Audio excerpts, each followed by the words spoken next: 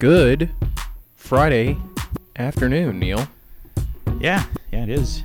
It is Friday afternoon. Yeah, it's crazy. So Edward Marlowe here, and this is the For Those Who Inquired podcast. And this is Neil Bradley. I just wish something was going on for us to talk about stuff. Yeah, I do.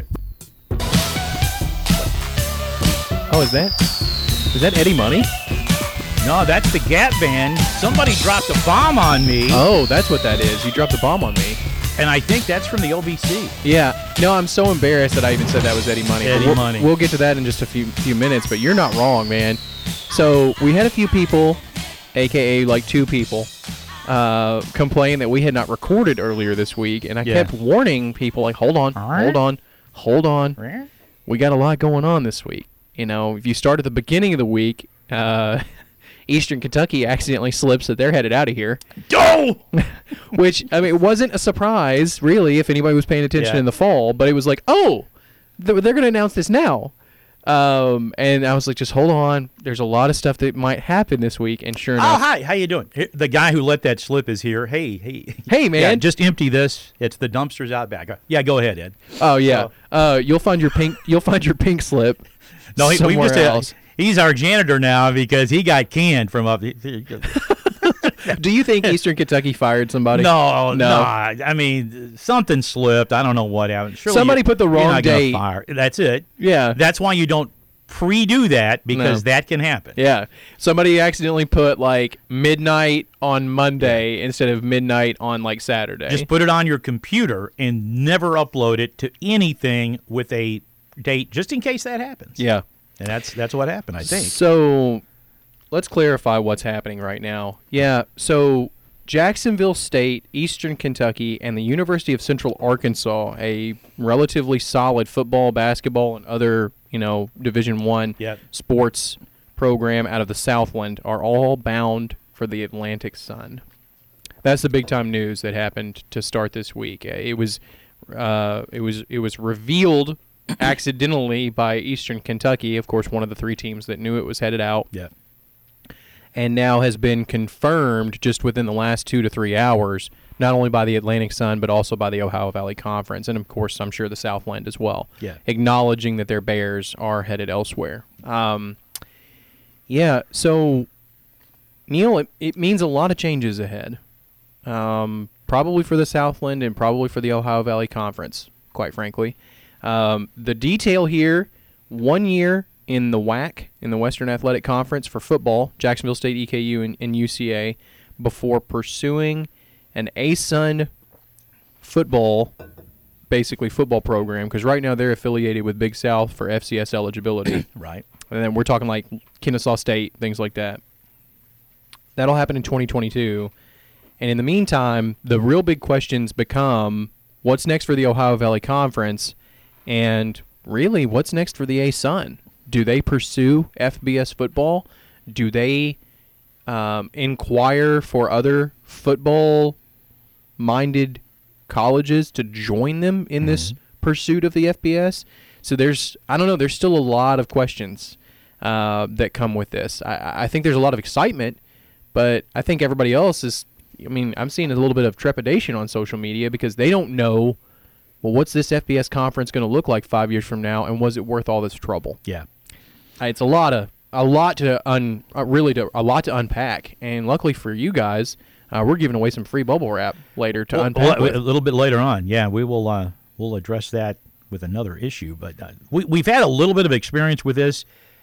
Western Kentucky and Middle Tennessee, they bolted the OVC for FBS football. That was the sole reason behind them leaving. Absolutely, it worked out for them. Worked out well for them in terms of money.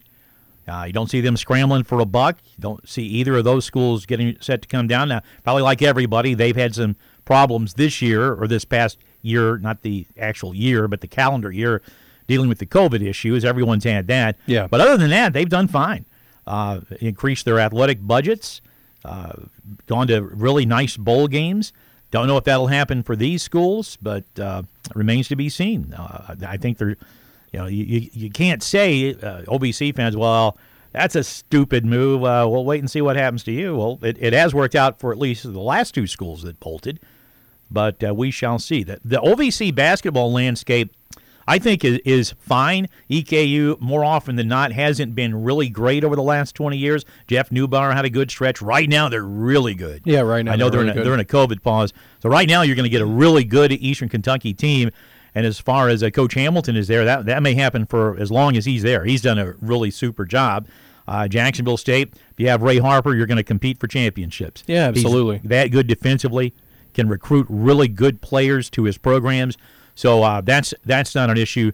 But the OVC still will survive with the 10 teams it has, as long as you still have Belmont, Murray State, Austin Peay. You need 2 or 3 other teams to kind of get better, I think. Where it'll really hurt will be football. You take the powerhouse Jacksonville State, the former powerhouse Eastern Kentucky, and that leaves kind of a gap there in terms of your 2 football programs, 2 of the elite programs in the league. But as far as the basketball schedule goes, and I'm just looking at sports that I cover, you have a 10-team league. You can play an 18-game round robin. You could plug Tennessee Tech into the Eastern Kentucky Moorhead travel partner. So you got Moorhead State and Tennessee Tech, and it works out okay. I think something else, kind of dovetailing a little bit here, and again, it's just out of a possibility.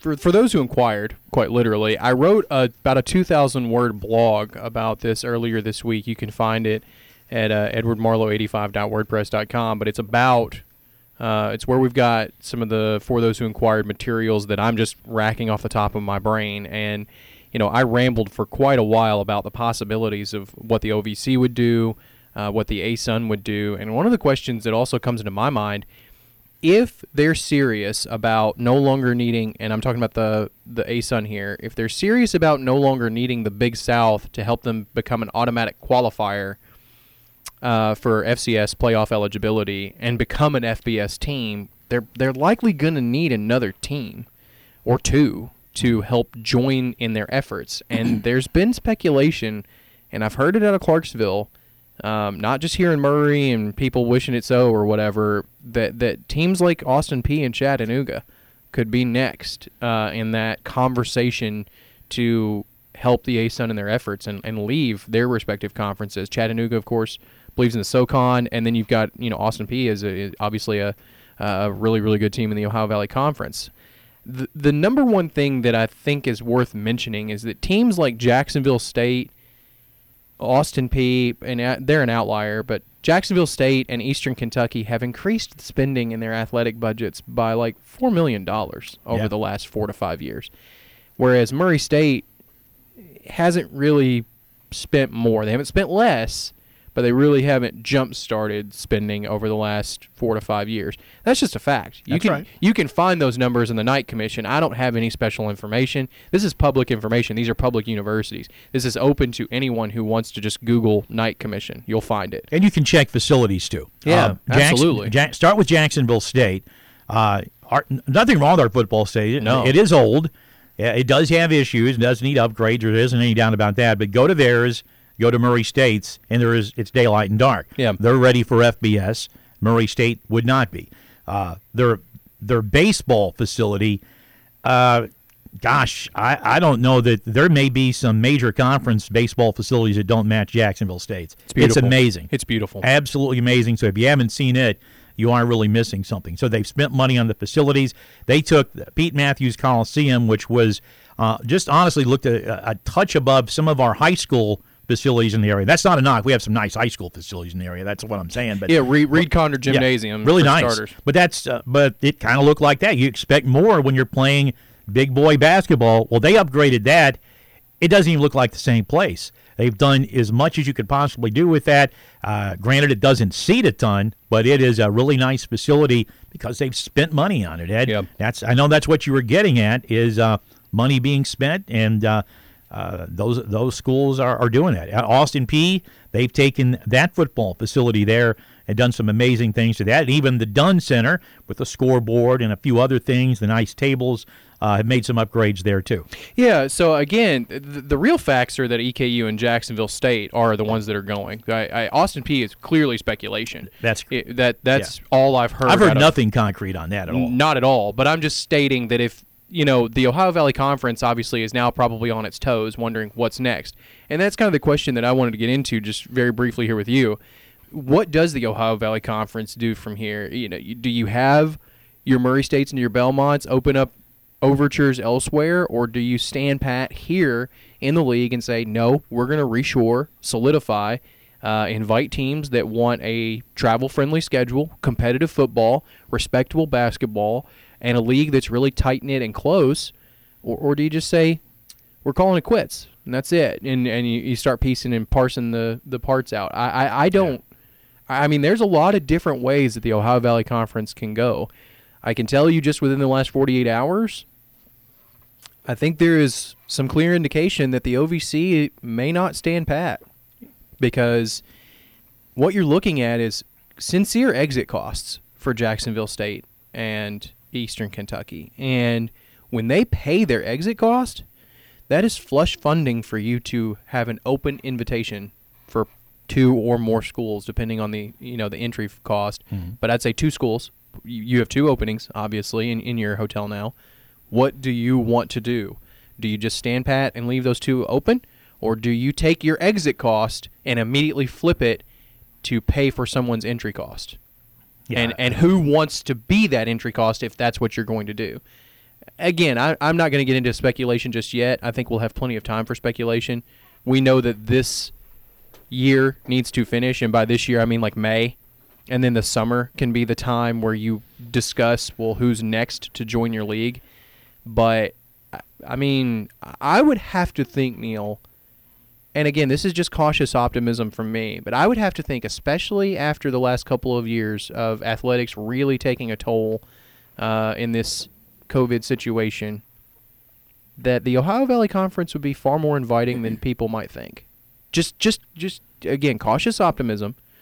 But that if someone nearby, I'm not going to mention any teams just yet, but there are a couple, 2 or 3, 4 teams, might take a look at the Ohio Valley Conference and say, oh, your basketball's middle of the pack, legitimately middle of the pack conference. Your RPI, solid.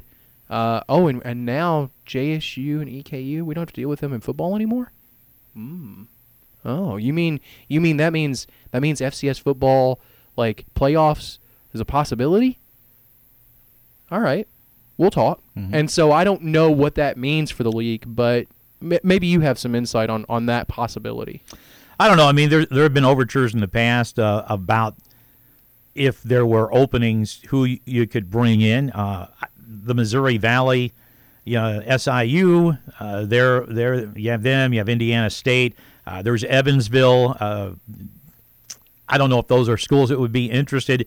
If they are interested, especially get to any of the Illinois schools, it'd probably be due to cost measures because of absolutely problems that they're having from a budgetary standpoint. From SIU, they've gone from 20,000 students down to what they are now, which is a big dip. So that might be something they would consider. But that's one where I don't know that the athletic department per se would be in favor of it. But sometimes the president and the whatever their equal of board of regents happens to be at those universities will go, hey, we need to save money, especially with the COVID issues. This might be a way to do that. So I have no idea if that's going to happen. I'm sure the OVC does need to get at least one more school to maybe play football, preferably 2. You want 2 football playing schools, but if they're going to go out and get 2 new schools, at least one of them, I think, really needs to play football. Yeah, I don't necessarily disagree with that because, you're looking at now, if I've done my math correctly, 6 teams playing football, and that's basically the minimum. And you'd like to be just a little heavier than that, a little heftier than that. Another team that I know a lot of people have mentioned in the past that seems to be, kind of a bygone now is Northern Kentucky. And they don't have a football program, but in 2011, they were voted down. They did not get their, the necessary requirements to become a part of the Ohio Valley Conference, and then they went on to, dominate the Horizon League in basketball. So 7 OVC schools. I thought there was 7. Is it 7? Yeah. 7. 7 is what it would be with these 2 leaving. You have 6 opponents. Yeah, but there's 7 schools, so you count yourself. Yeah. But you're at a spot where I think if you drop under 6, you don't get an automatic bid anymore. And it has to be 6 with continuous playing for so many years as well. And that is a looming problem should you lose someone else down the road. Like Austin Peay. There you And go. again, I'm not trying to implicate anyone. I'm saying that I have specifically heard from sports sources in Clarksville that are matriculating, not necessarily even news, but that there have been conversations. I mean, you look at the amount of money Austin Peay has spent in football, what they are fixing to do to the Dunn Center. The Dunn's not done yet, apparently. They're going to have like more changes coming to the Dunn Center in the next few years. Those are the types of things that tell me, I mean, you're prettying up for the prom. You know, you're prettying yourself up to go somewhere else maybe. And so, you know, it's tough. I don't know what the right answer is, but I can tell you I don't believe at all that the Ohio Valley Conference is sitting by with their hands, like sitting on their hands underneath them. I just don't see that. I actually think quite the opposite may be happening. And we'll know more as it unfolds. But this is obviously big-time information for Ohio Valley Conference fans and really for Murray State about what the next chapter is for the league, because now you're the lone survivor in the original trio. 3 teams formed the Ohio Valley Conference with other founders, but the 3 teams that were ahead of it were Western Kentucky, Eastern Kentucky, and Murray State. And Murray State is now the lone founder. Roy Stewart, athletic director in 1941 during World War II, was one of the brainchildren, so to speak, of this trio. And now Murray State is the lone ranger in the Ohio Valley Conference. So, you know, that has Murray State fans concerned, I think, a little bit. But again, if the OVC can shore it up, I'd be hard-pressed to leave, quite frankly. Yeah.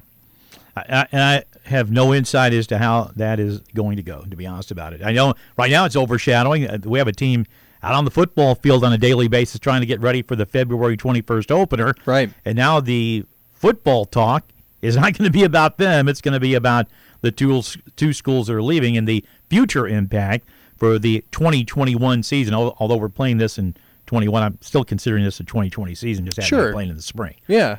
Is kind of what I'm looking at. But I don't know, Ed. We'll see what happens. Should be fun. It should be, and I don't really know if the OVC's had discussions. And I'm thinking of football playing schools. I don't know. I know Lipscomb and Belmont, they were rumored to be coming in two at a time.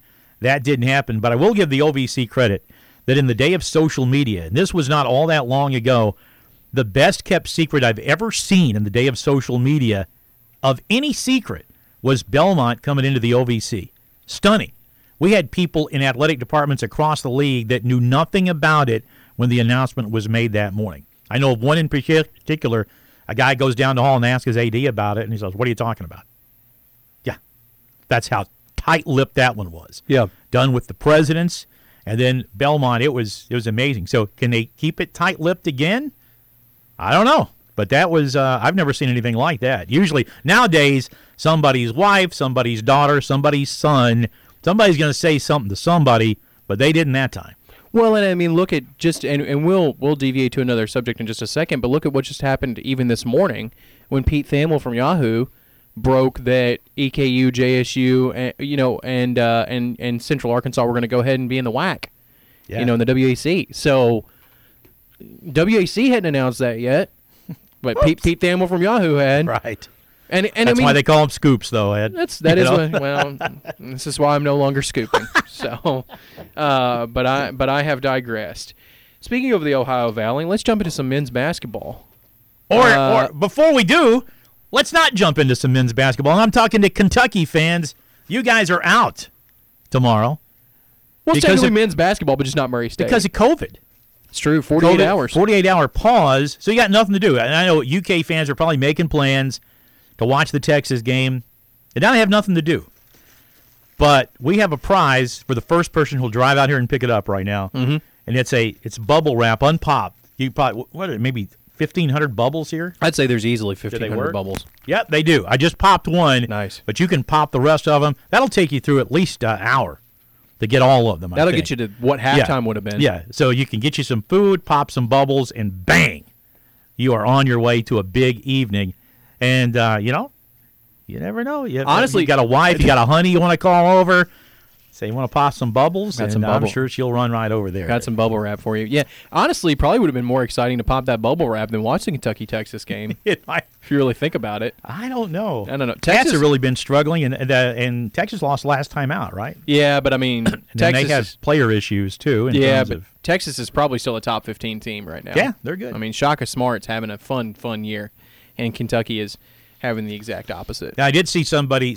There is no evidence that the UK was injected with COVID just to keep from playing together. That is sure. There is no evidence out there on that. I know I saw some smart guy on social media say that did not happen. That's stupidity out there. Yeah, there's no way that they can prove that, but that they did that. I mean, right. No, you don't just say I have COVID and not play. That's right. No, or do you? Based on the 48-hour pause thing and all it's a serious issue. I haven't heard that one before, so I don't know. This must be some sort of a down the line exposure, and they're still investigating, and I'm not really sure what it is. Yeah. It doesn't appear that the game will be made up at this point, but it doesn't look as if it'll be majorly serious long-term implications if 48-hour pause means anything. On a side note, I really do enjoy the Big 12 SEC Challenge. That was nice mid-season. Really, yeah. It makes me miss, though, and Neil, I'll say it. If I have to say it every podcast, I'll do it. I miss the bracket buster. Oh, I do too. I miss the bracket buster. I really liked it. We had some intriguing games, had some great travel, great teams come in here for some memorable contests.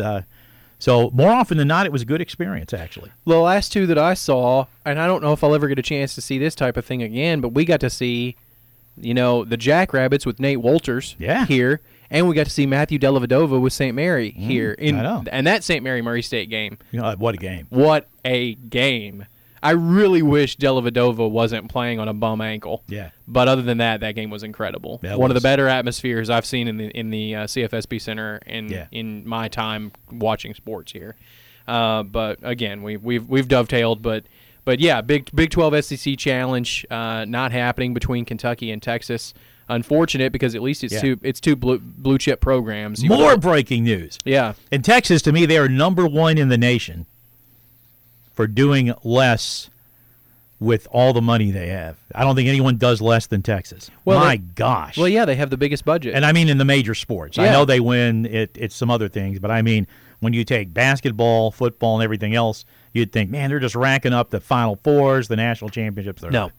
They're highly competitive, but they haven't translated to championships with money that they have in that program. Yeah, and they have like I said, in 2019, according to USA Today and in public research, they had the biggest athletic budget. I believe it was in the $250 million range. Goodness. I think it's $225 million or something like that. I think so. It's just that's a rough estimate, but yeah. Now you were wanting to talk about other college basketball. I know before I rudely interrupted you, and I'm very sorry. No, that's all right. Absolutely, Big Blue Nation rudely interrupts all the time. So, okay. As far as men's basketball is concerned, you're looking at a Murray State men's basketball team that after Thursday night's, I believe 73-53 win over Tennessee State is now 7-7. Back to 500, which is good, and 4-5 in the OVC with Belmont up next. First two-game winning streak since December 5th. KJ Williams, 26-15 against Tennessee State, had a 45-25 rebounding edge, but you're still 7th in the OVC. Yeah, had some games that got away mainly due to turnovers, and one of those might have been Belmont. Now, I don't know how they would have done in the second half, but remember they were playing tremendous defensively in the first half in Nashville. Had a stretch of about 3 or 4 minutes where they had just shut down Belmont's offense and had multiple opportunities to build on a lead. Turnover.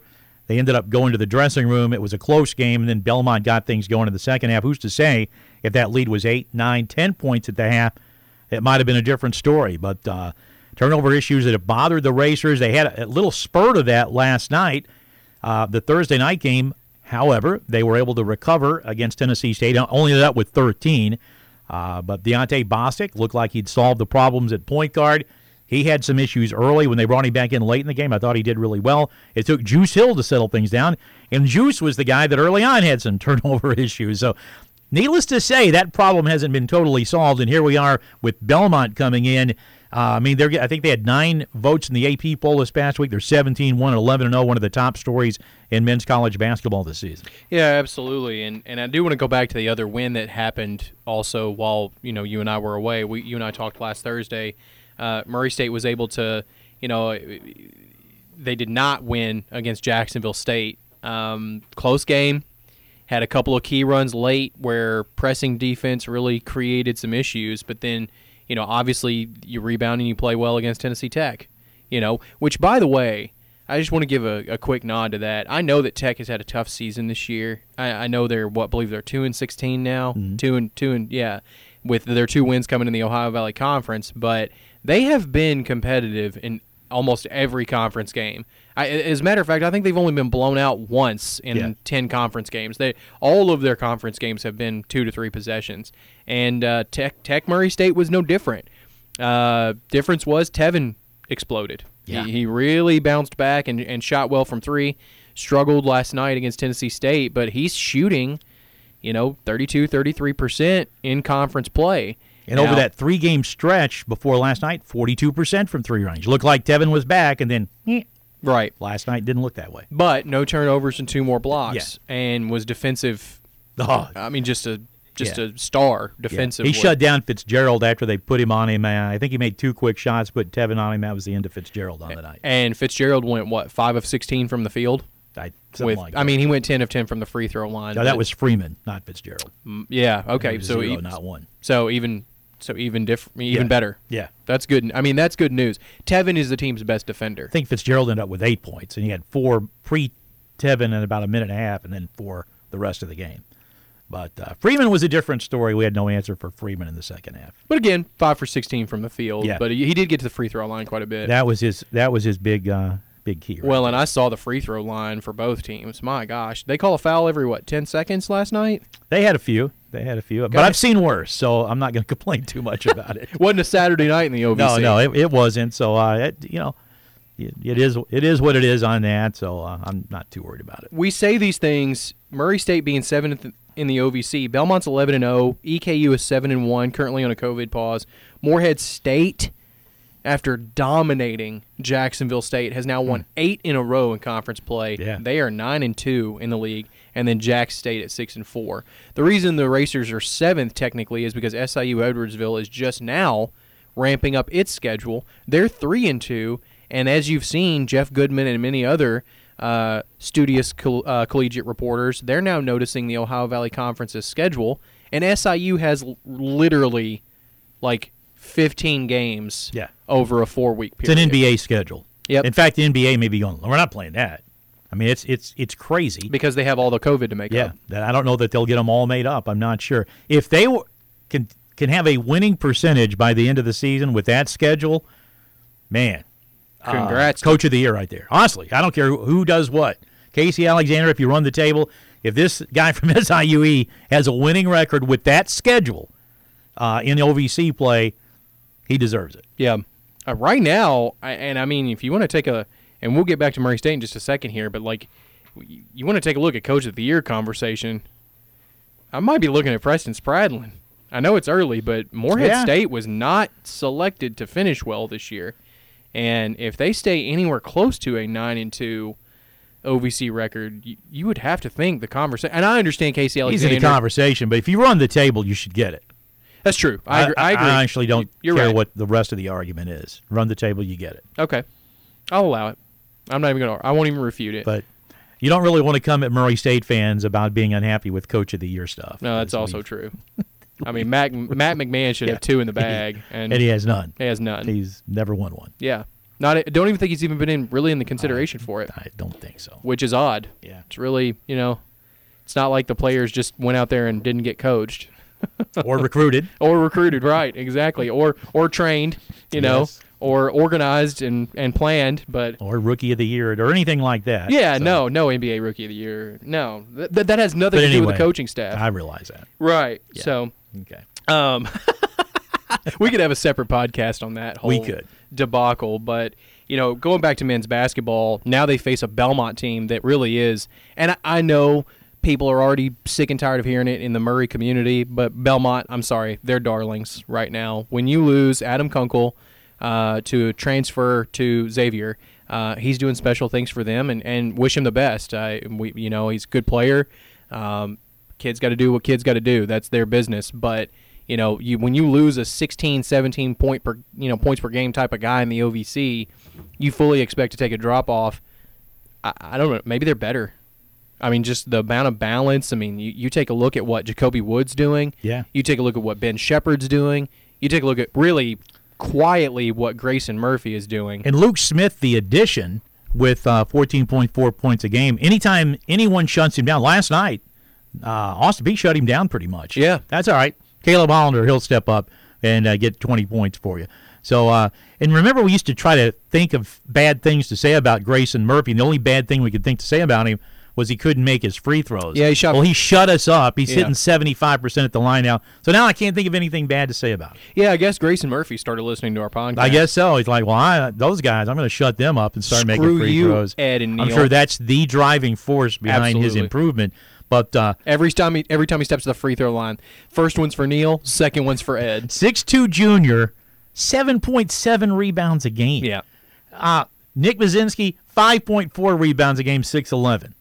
I mean, Murphy's just – I still think in college basketball there may not be a more valuable player to his team than Grayson Murphy in terms of all the things across the board that he does. And I don't want to take anything away from Terry Taylor. We are witnessing greatness. Even last night's game, he had double-double again. Just bank it. Yeah. Legitimately one of the top 5 players in OVC history, I would say, just based on the fact that he has 2,000 career points, 1,000 career rebounds, and only 5 players have done that, and one of them is Popeye Jones. Terry Taylor deserves every accolade he gets. He is a magnificent player who I think has an extremely bright future in the right system. I firmly believe he belongs in the NBA, but I'll save that for another podcast as well. My point being, if Belmont continues to do what it's doing, Grayson Murphy absolutely belongs in the Ohio Valley Player of the Year conversation. Oh, I agree.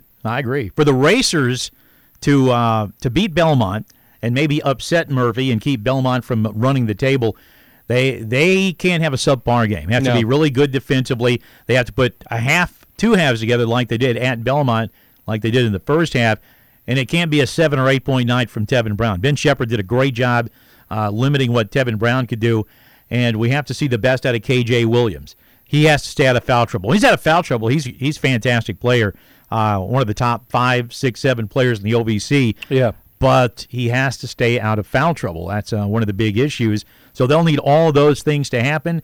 That might happen. KJ, Thursday night, is as good as I've ever seen him. If they could get something similar to that, night in, night out, Brown making shots, the Racers, they're not going to make a run at the top. They're too far behind, but they can make a lot of noise. And they have to get it going. This is the home game, and then they have that 4-game brutal road stretch, 3 states, 2 time zones beginning on Monday. Yeah, and that stretch is the makeup of SEMO. Then you have, if I'm not mistaken, Moorhead EKU. Death Valley for the final time in OVC history. Yeah, because you won't have EKU then anymore. SIU Edwards. And then you have it. Man, that is a brutal 4-game stretch. In 8 days. Mm-hmm. And you hope you can go, man, if you go 4-0. Oh, geez, Louise. 3-1 would be amazing. 3-1 would be amazing. It doesn't really matter the games you win, honestly. You just need 3-1 to be great. Yeah. The Racers, I would like to, I think, get into that 3 or 4 spot. I'm still having iffy things as to whether it'll be a bye tournament. It looks like 1 versus 8, 2 versus 7. Very possible. I think that's a good opportunity that we'll have that by the end of it. Yeah, because it just depends on if everybody gets their games done. Yeah. And that's the real question. Don't know if they will, but we'll see. But yeah, so that's what you have. You have Belmont in front of you, and then the brutal 4-game road stretch. Yeah. And you're gonna find out what you're made of. Yeah. Really, how bad do you really want to be a top 4 team? That's what it's going to have to come down to. And who would have thought? But at least we're going to talk about it. But who would have thought we were going to talk about this when the season started? That Murray State would have a chance to sweep Belmont, and it wouldn't be the men's program; it would be the women's program. But they have a chance to do that with Belmont coming in on Saturday night, Ed. Unreal. Wow. Some ups and downs, yes, but more positives than negatives for Murray State. This has really been a good stretch, but they need to finish strong if they want to get a better seed in the conference, and a good chance to do that is another win over Belmont. Yeah, so Murray State women's basketball, they did take another tight loss to Austin Peay, which 74-71. Macy Turley had 2 looks at a game-tying basket. That game was never out of reach for either team, though. No, it was a great game. It's what you expect in a rivalry. Absolutely. And so Austin Peay won that game 74-71. Then you get a nice win on Thursday night, last night against Tennessee State. Murray State women's basketball is 8-8, 5-6 in the OVC. They are right in that OVC mix, though, man. Yeah. They really are. You're really looking at a team that if you can go at least 500 the rest of the way or close to it, you're in the tournament for sure. Big news, though, out of Murray State women's basketball, and you knew it would come at some point this year, but it's, there's a lot of time left. Macy Turley, 1,000-point career scorer. She had a string that ended last night, actually, of 5 straight games of 20 points or more. And that's the only game they really didn't need her to do that. They did not, but I mean, you thought maybe she'd keep it going, but still, either way, I believe she's like 8 games in a row now where she's made at least 1 3-pointer. Neil, she scored her 1,000th career point, a pair of late free throws against Belmont, speaking of Belmont.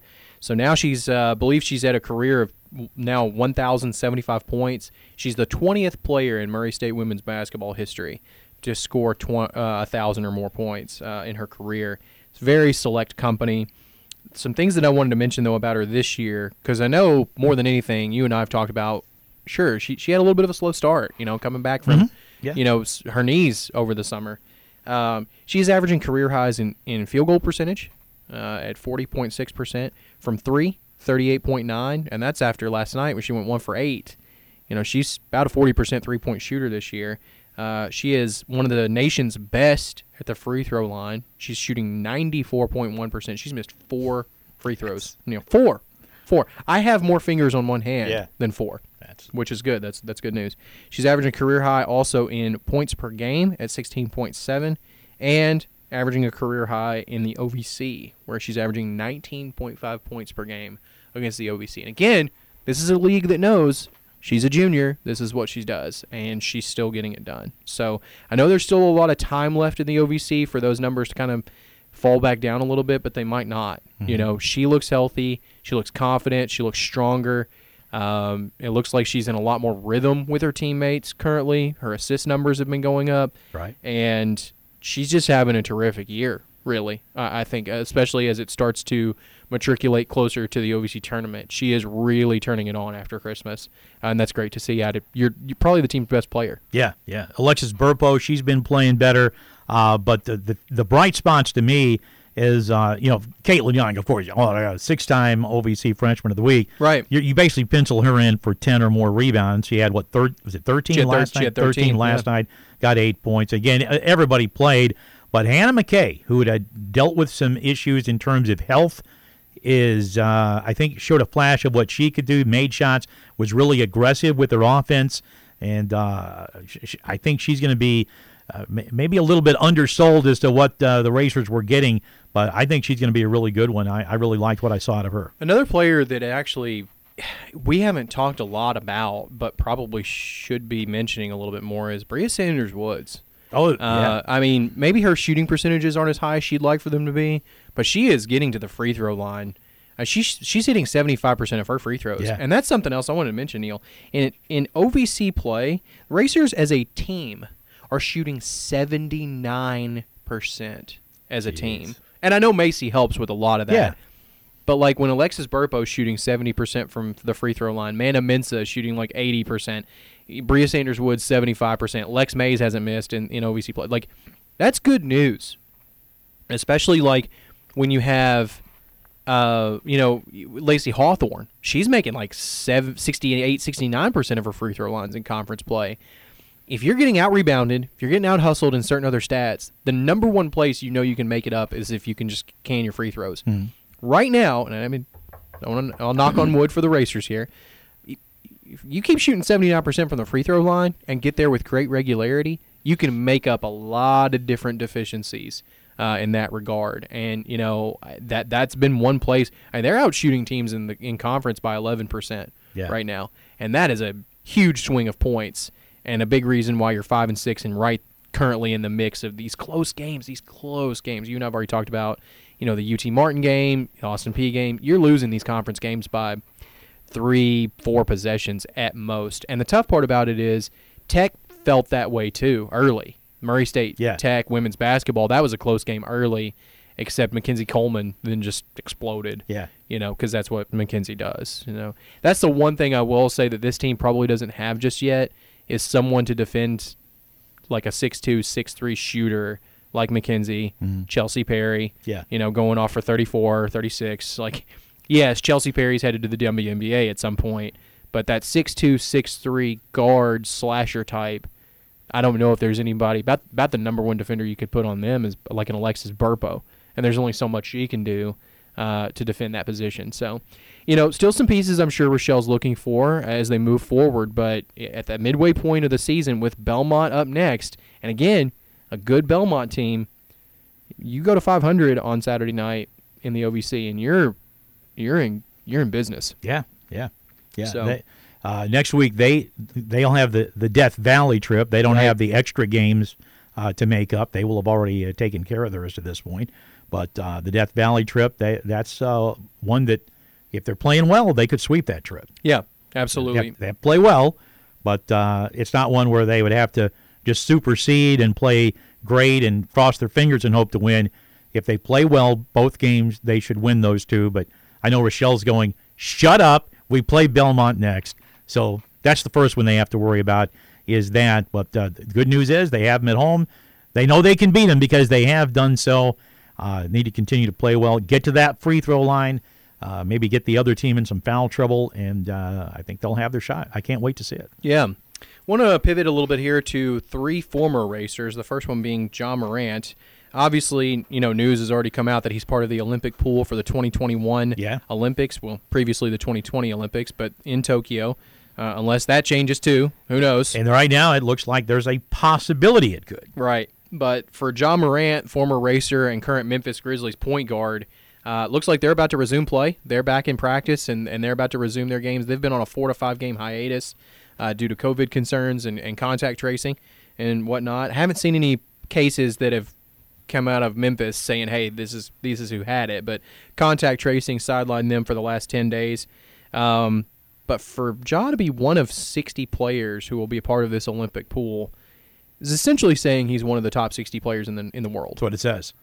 And based on what I've seen, I haven't seen, all the players in the world, I can't say that, but based on what I know, it's probably right. Hard to argue. It is hard to argue. You can at least make the argument that he is. They will cut the list to 12 later. But, hey, his number's 12. He's got to be the 12th, right? I think so. Yeah, that's how that works, right? That's how that – if he's 12, he's got to be in the 12. No, does he make the cut? I don't know. They're going to have to make a lot of decisions as you get closer to the Olympics. You can only take 12 players?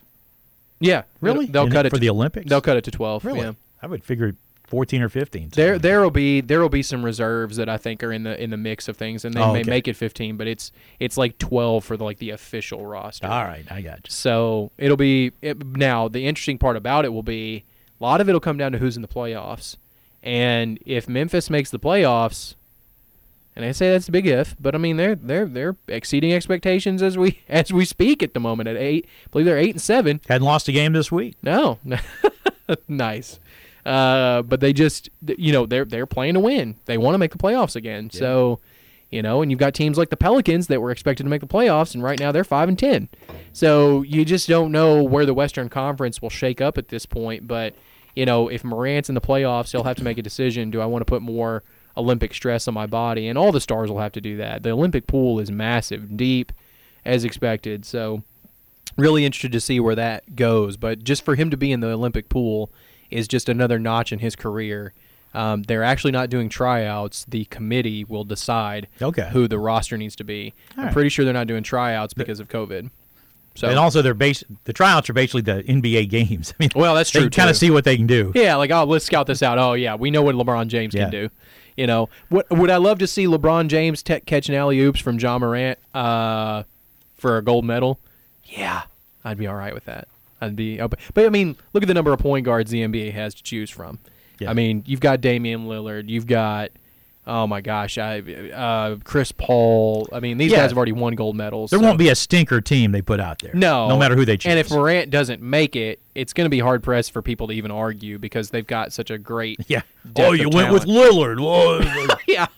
Yeah, can't believe you went with Damian Lillard. Yeah. Steph Curry. Yeah. Why'd you go with Steph Curry? Like, well, this is why we went with Steph Curry. Like, because he's come back and he's putting together an MVP season early in this 2021 campaign. And if John doesn't make it this year, he's gonna make it at some point. He just may not make it this year. Well, it'd be amazing if he made it 4 years from now for those Summer Olympics because he'd be in line for his first major contract. Yeah. And who knows where he is career-wise 4 years from now. Well, maybe he could. I don't know. I don't follow this a lot. Maybe. What about the Winter Olympics? Can he make those? What about that? Is that I mean, he could definitely do. I could see him as a bobsledder. I don't know. I don't know enough about how the Olympics work. Well, they don't have winter basketball. They don't. Well, that's not good. Yeah, that's what I'm saying. Well, they need to start that. He can make the luge. That's right. Oh, so they just have this every 4 years. So it's like soccer then. Yeah, because they only play every 4 years. Or elections in the United States for the lead office in the land. Oh, well, that's a good idea. Could you imagine if we had to go through elections every year? That would be awful. National. So I'm all right with that. Let's keep that the way it is. Yeah, that one's good. Okay. I like that. We'll keep that one. So I'm excited to see where the Morant situation goes. Yeah, me too. With the Olympic pool. The other two former racers headed to some green pastures. Shaq Buchanan, Darnell Cowart, are headed to the Disney bubble as they jumpstart the G League Memphis Hustle. How about that? The G League Memphis Hustle will be one of 18 teams, along with I believe the G League Ignite, which is like an invitation team where they've got some younger guys that are playing basically on small contracts that should bounce them to the NBA at some point. Really, really talented young team led by, I believe, Jalen Green, who famously surpassed college eligibility for a contract in the G League. Just skipped it altogether. Young kid that's super talented was expected to commit to a big time Division I men's basketball program and just said, "Hey, I'm going to the G League. Screw it. I'm not going to college basketball." So that's going to be an exciting situation for Shaq and Darnell. Darnell is technically like the local walk-on for the Memphis Hustle. He's one of 11 guys that's on the team, and then Shaq is one of two players that actually played for the G League Hustle last year. Played in 33 games, started 11, shot roughly 48% from the field, averaged about 12 points per game, 4.5 rebounds. Also, Neil, shot 37.5% from three. It's good. That's the guy you want taking that shot, Neil. I knew that was coming. Yeah, you earned it. Dadgummit. He'll never let me forget it. No. Ever. So, well, we say that because his junior year at Murray State, the three-pointer wasn't falling for him. It was probably the one shot in his arsenal that just would not fall. Yeah. Then you get to the OVC tournament, and it started falling. It did. And then you get into the next season. And he could make them. And he could make them. Yeah. And then he bagged two of the biggest ones against Jacksonville State in the semifinals to give the Racers a lead. The third big three was Javion Eves in the left corner. I'll never forget that one. Because I was like, to explain to our listeners, we sit baseline at the Ford Center, and I saw him in the other corner, and Ja just whipped a pass to that corner that Jacksonville State was not prepared for, and that kept them just above water.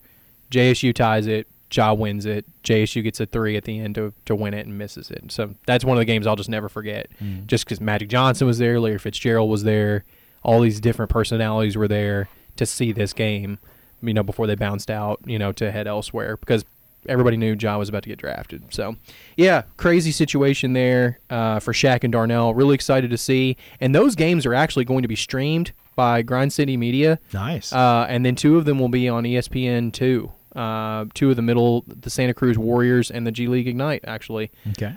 So that's, really good, for local fans who kind of want to see Shaq and Darnell and see what they do. Yeah, so, they've always been favorites, and I know we were all saddened that Darnell, because of his injury, his season really cut short last year, and he would have made a difference, but just wasn't healthy. Yeah, those 8 games that he tried to play, gave it a good go, but it just didn't come out favorably for him. And I think the tough part, too, is you thought maybe he'd get another year of eligibility, but it just didn't happen. Like, I mean, should have waited a year. Yeah.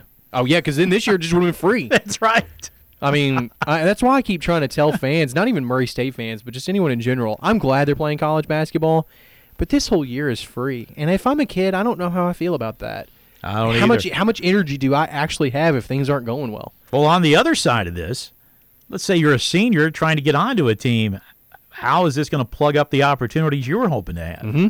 And it is going to plug it up for some people. It will. It'll drop them maybe from a Division I to a Division II or something like that. Yep. At least some of them. I see there is a considerable logjam of talent for the next 2 to 3 years at least. Yeah. It'll have a little bit of a ripple effect beyond next year. Yeah, absolutely. I want to close up our show by stating a couple of things really quick here. First and foremost, from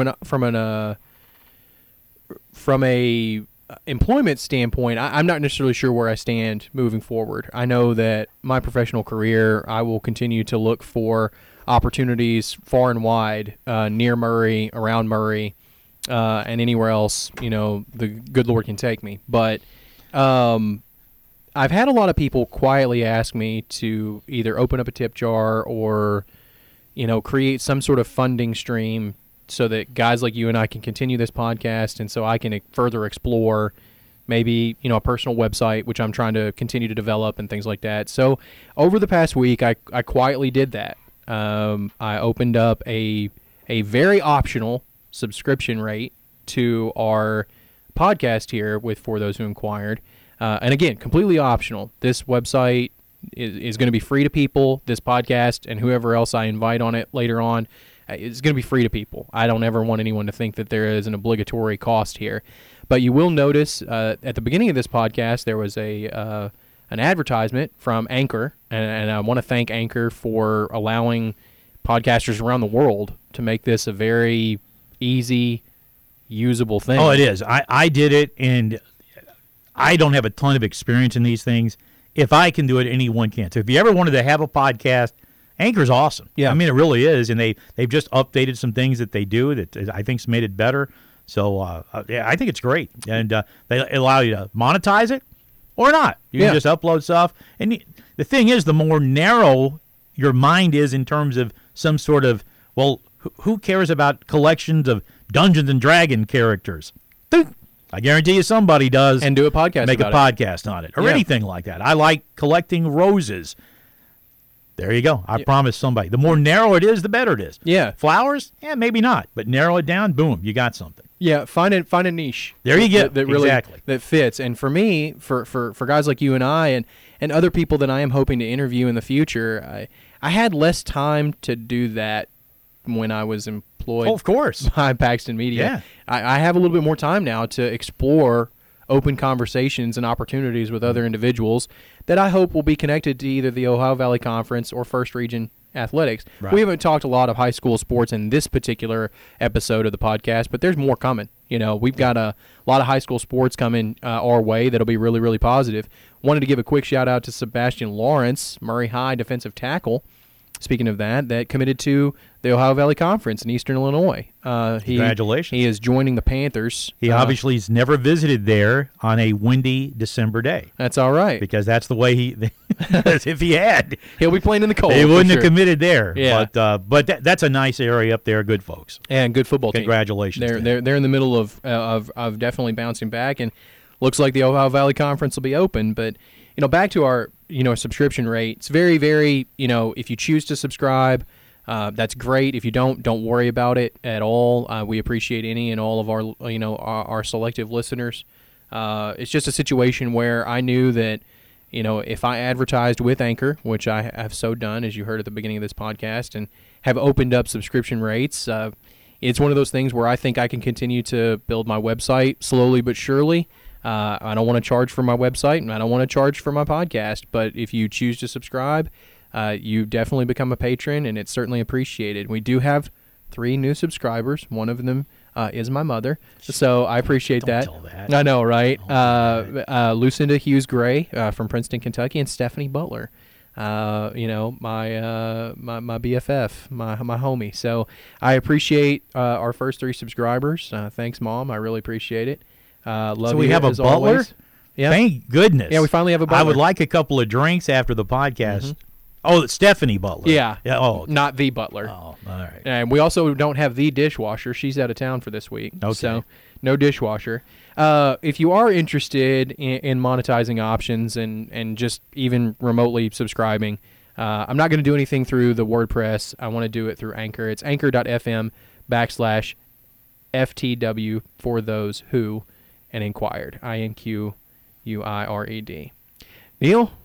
Is that it? That's it, man. I say that's it. We've got a lot coming up in the next few weeks. Well, we do. I'm really looking forward to it. All right. Have a great weekend. You too. Appreciate it.